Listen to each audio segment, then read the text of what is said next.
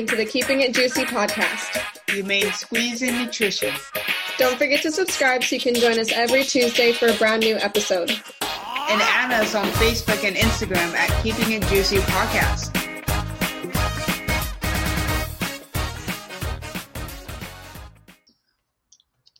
Hello. Hello. Hi, everybody. Welcome back to our show. Today Episode 9. Episode 9. We're going to be talking about BMI and its credibility. So, in essence, we're going to be talking about what BMI is, the history of BMI, the credibility of BMI, and what other better measures of health there are. But before we get into that, we do want to talk about some new nutrition in the news. So this is a very hot topic, and I kind of heard you got into a little social media scandal.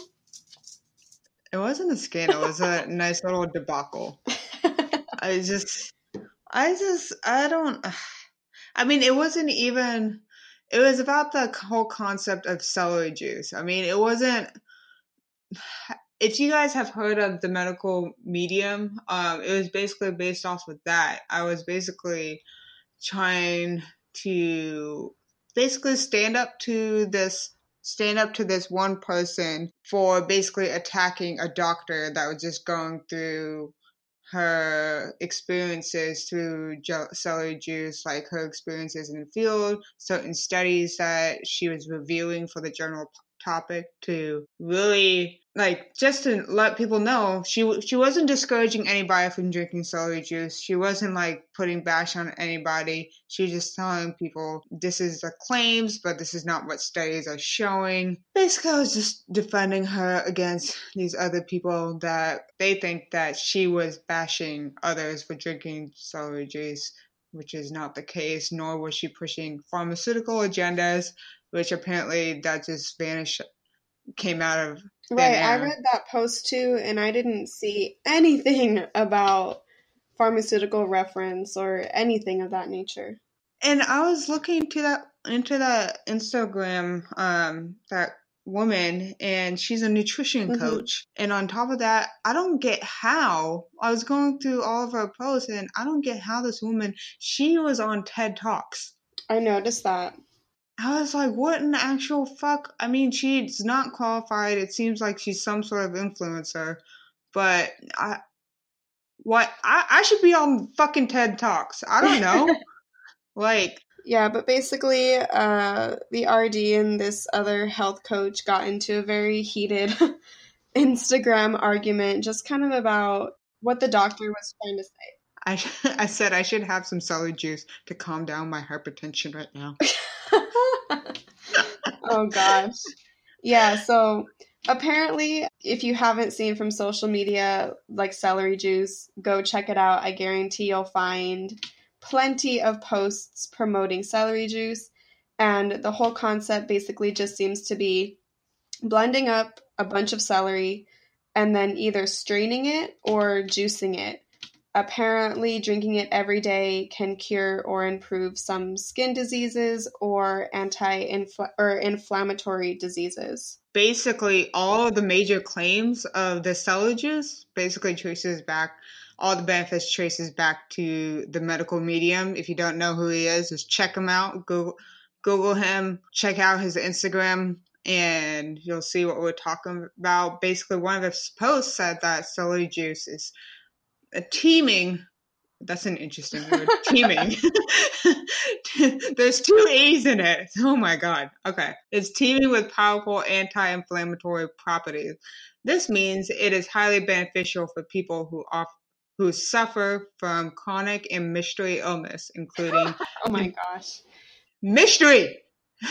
Including conditions labeled autoimmune. That's a very bold statement. Autoimmune. So this could be anything from Hashimoto's thyroiditis, rheumatoid arthritis, fibromyalgia, all these extra names, celiac disease, irritable bowel syndrome, diabetes.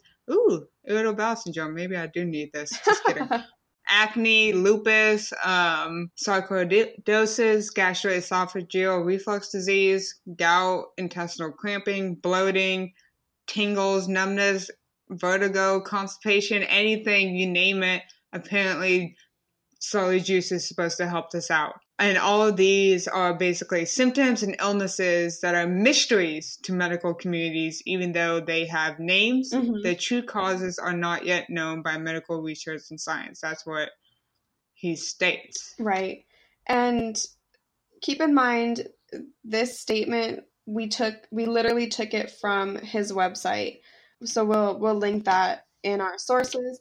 But the main Not word for word, but you know what we're getting exactly, at. just kind of a synopsis because some of those words are really hard. But the main problem with his website and this article in general is that he's just like stating all of these things and how celery has these powerful anti-inflammatory properties, but he doesn't actually cite it. I mean, there's no sources or external studies that are actually listed in any of the articles that he posts. And I was just looking through it right now. Maybe like he's put some sort of disclaimer. He doesn't even really put a disclaimer. This medical medium guy, it seems like everybody seems to praise him like he's a god. Like, you know how, I'm not really much of a Christian, but if you go to church and you have a priest there and he preaches to you about the teachings of life in a very powerful, persuasive way that relates to you. And I feel like this medical medium guy, I mean,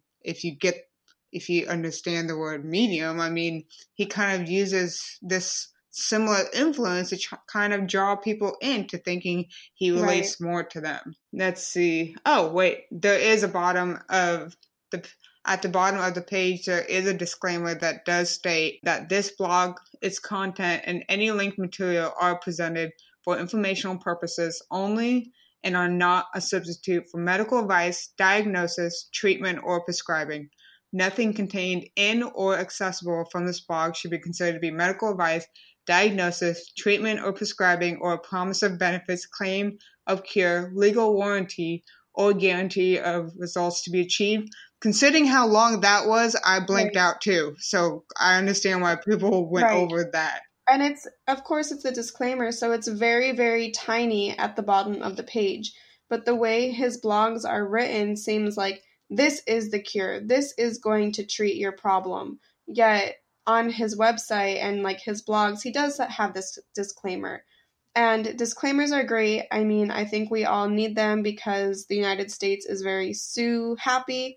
But unfortunately, much of the general public takes this pseudoscience and takes it as just medical advice just because someone out there with authority said it. And this happens all the time with celebrities, fitness influencers, and celebrity doctors. I even believe this guy.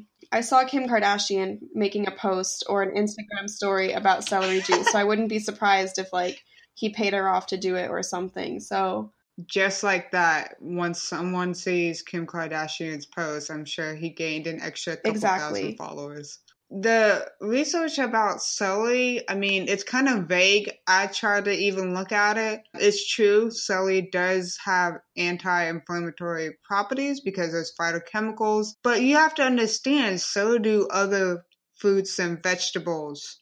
That's why you should incorporate other fruits and vegetables, not just celery juice. As I was doing research, I was like really hoping that I would come across a study that stated celery juice contains this. And this is, a compound that is very unique to celery that no other fruits or vegetables have.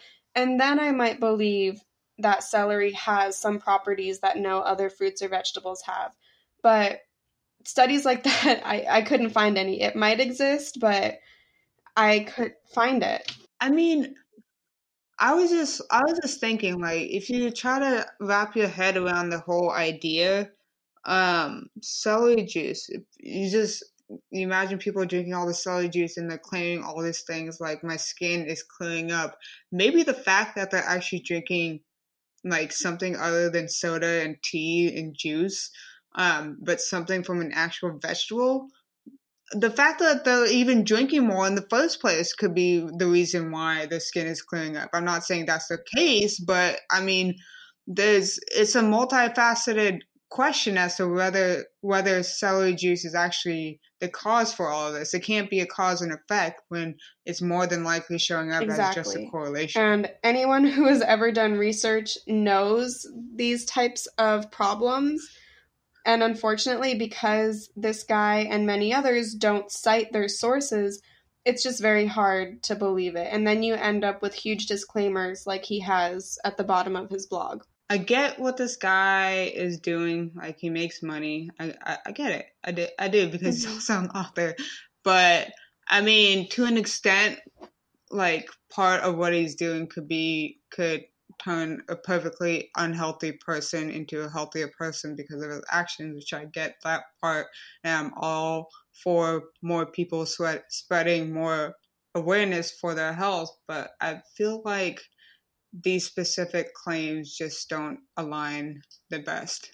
And it shouldn't really be taken religiously, but with a grain Right. of salt, as anything. And, you know, more than likely, if you're drinking celery juice, nothing bad is going to happen to you. There's no negative risks associated with this. Like, if anything, it's just going to help you. Our argument is just that the facts don't align with the facts, air quotes, the facts they're saying don't align with the studies that are out. And, we just want to draw attention to these false claims.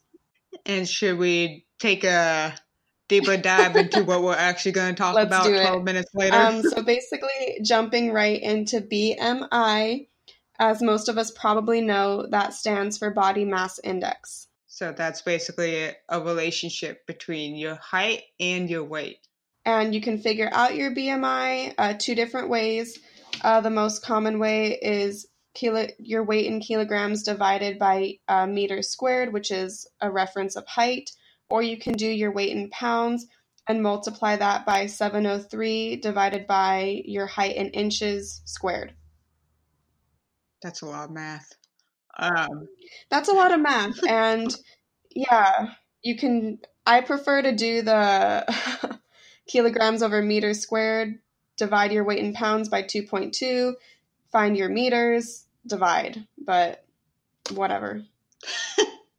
Anyways, so there's different classifications of a BMI that actually determines what health status you're at. So this might sound a little bit gibberish, but bear with me. So a BMI of 18.49 or below basically means a person is underweight. A BMI of 18.5 to 24.99 means they are of normal weight. A BMI of 25 to 29.99 means that they are overweight.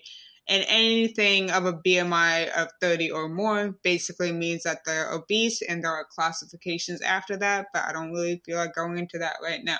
But that's the general gist of a BMI. I think they've even created a category up to like a BMI of 40, which is crazy. They did it until 50. Did they? Oh, geez. There's like a class 1, 2, and 3 obese, I Right. believe, if I'm not mistaken. Right. So that's a fun time. With that being said, let's kind of do a quick snippet onto the history of BMI. I'm not going to spend a whole bunch of time because I know you guys just love history. So basically, how the BMI came about. Basically, it came about because researchers, medical professionals, the government, and even insurance companies needed a simpler way to track health risks among the U.S. population. If we really want to go into it, the first guy that actually came up with this that came up with this weight to height index. His name is Adolf Quetelet.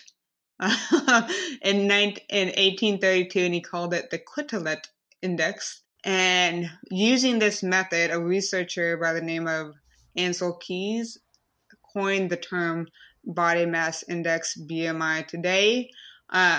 Basically what he was doing, he was looking at a study about several thousand men from 5 different countries, and he was trying to analyze their adiposity body density. So how much fat is there, and the subcutaneous fat thickness. So that's basically, if I'm not mistaken, is that the fat in between your organs? Subcutaneous is below your skin. Visceral is around your organs.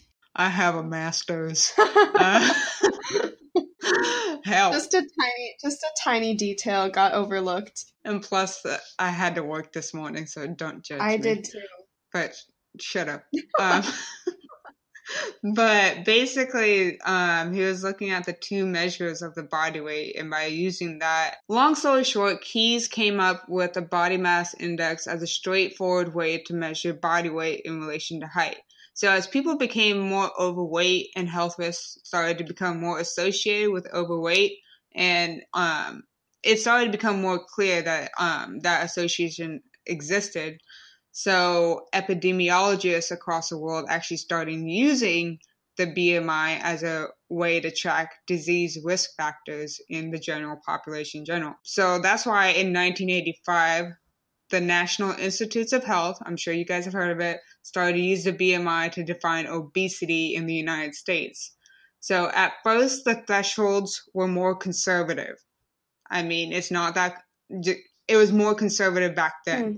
So, but by 1998, the NIH started using the aforementioned, what in the actual fuck? They started using different categories to, so basically, the NIH took this idea of BMI and tried to encompass all ages, both sexes, and every culture. And eventually the NIH set the standard in 1998 for the BMI that we know today. Keep in mind, I wanted to re-emphasize the thresholds were more conservative back then, and then in the 90s, like mid to late 90s, it started to become more, after this weight, you're automatically overweight or obese. Right. Just FYI. Which is crazy considering how much of the population falls in the obese categories right now. And we are getting big. Exactly. By the year. Exactly. So let's just jump right into the credibility of BMI. Like we mentioned before, all BMI does is look at the relationship between one's height and weight. But it doesn't actually take into account what that weight actually is.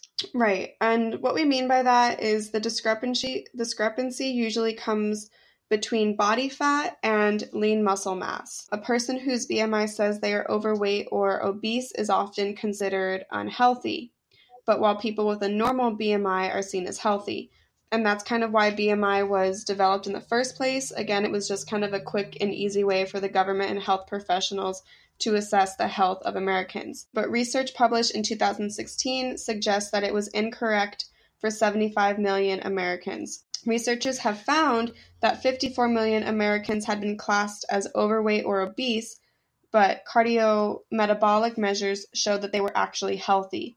Another 21 million were classified as normal in terms of BMI, but they were unhealthy. Other scientists, however, suggested that although some people may appear to be overweight but healthy, the extra weight puts them at higher risks for certain diseases as they get older. I guess being thick with the extra C is not always good. Right, and I'm sure you guys have heard the term skinny fat be thrown around very, very much.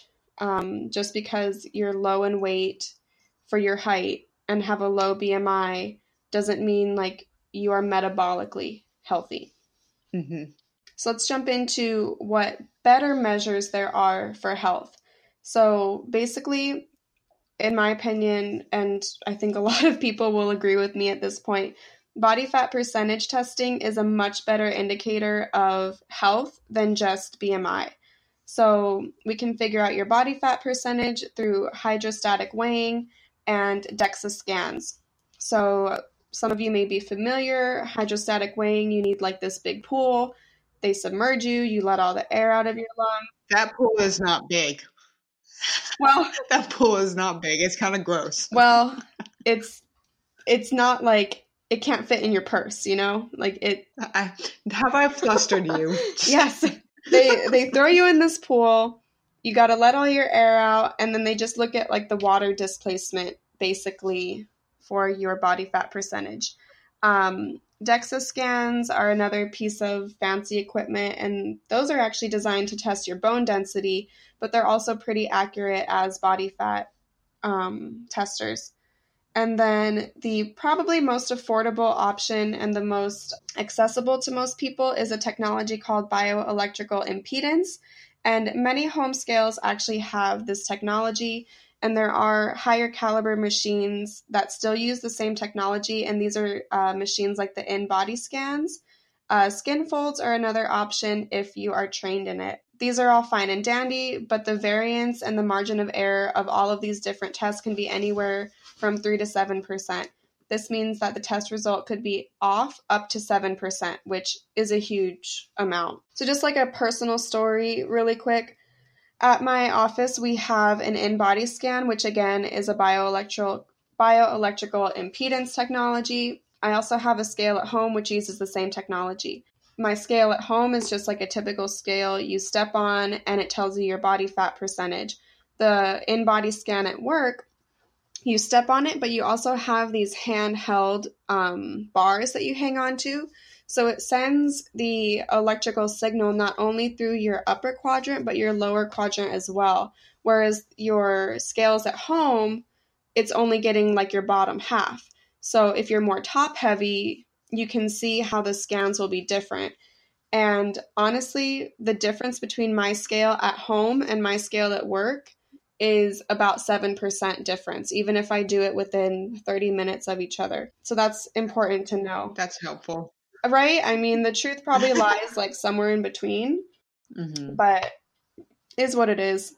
Anyways, with that being said, aside from a BMI, we also in healthcare areas, we also look at waist to hip ratio.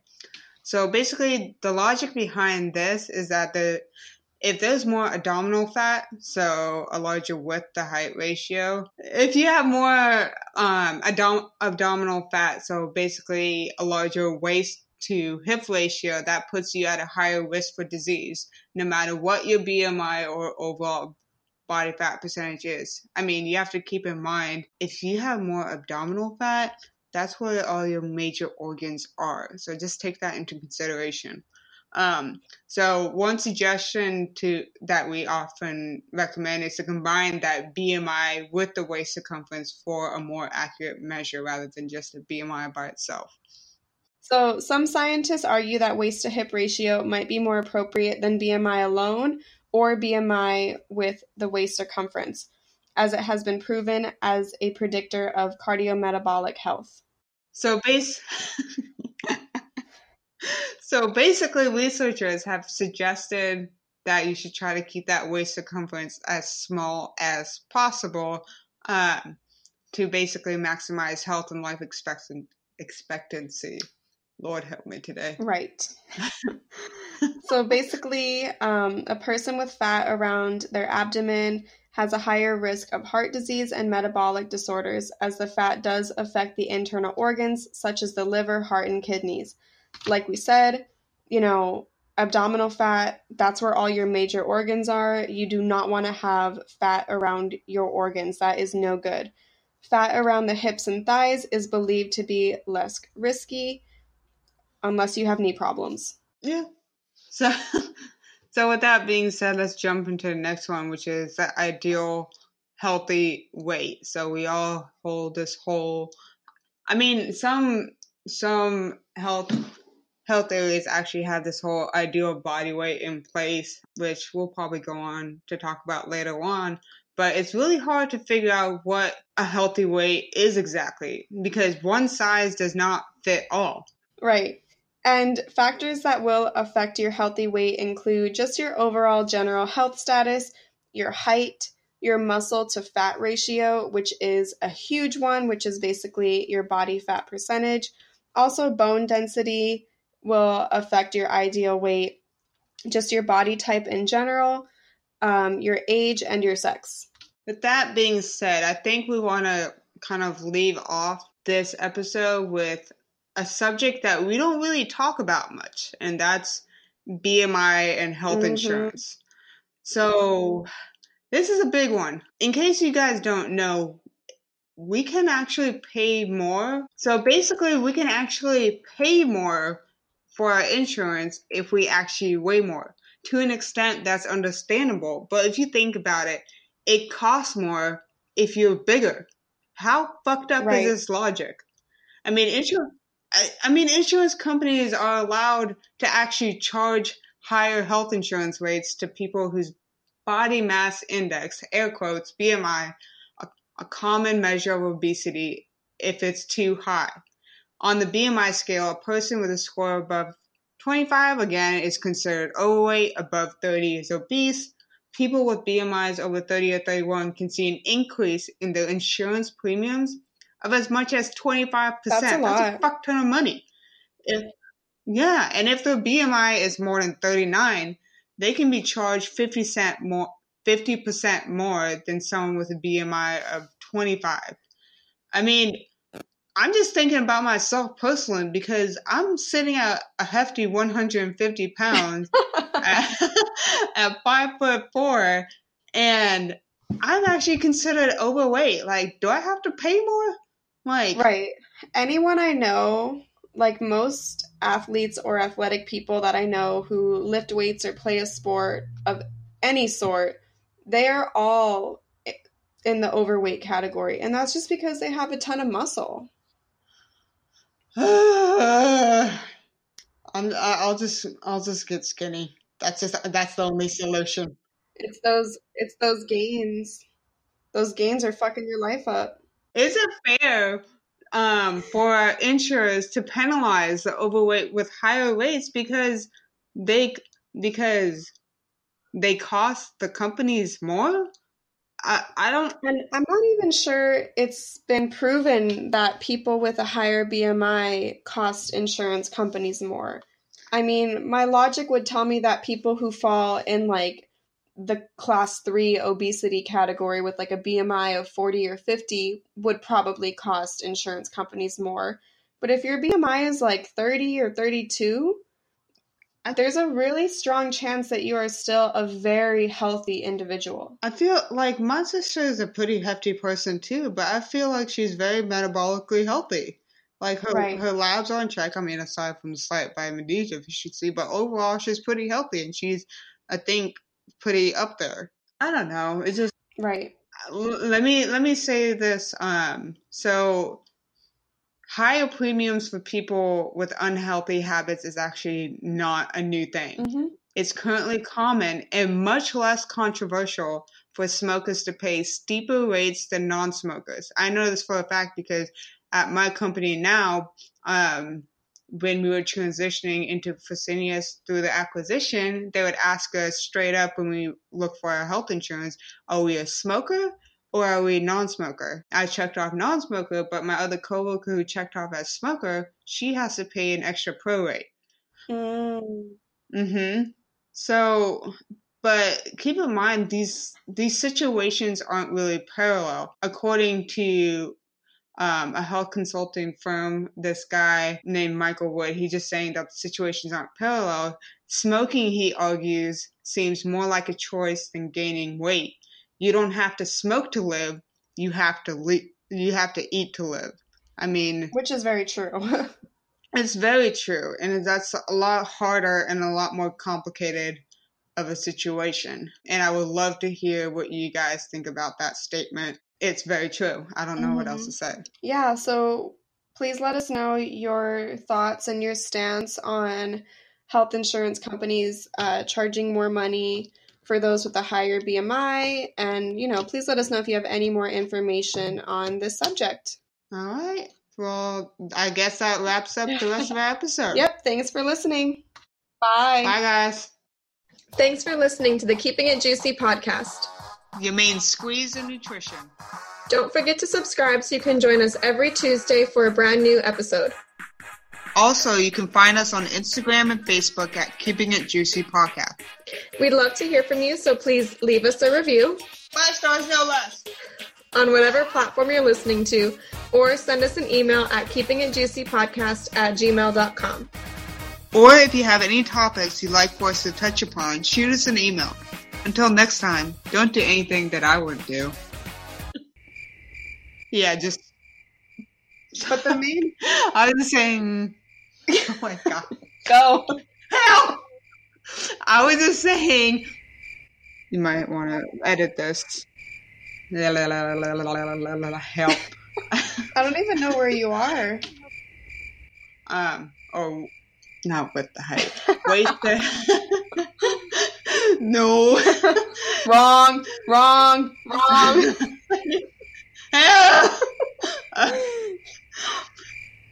So researchers actually suggest that you should keep that waist circumference to less than half the height. Height? What in the heck? What are we reading? What? Where did you get this? What? Oh, I didn't put that. What the fuck is this? I didn't put that. I'm just gonna say something that's gonna make more sense. Okay.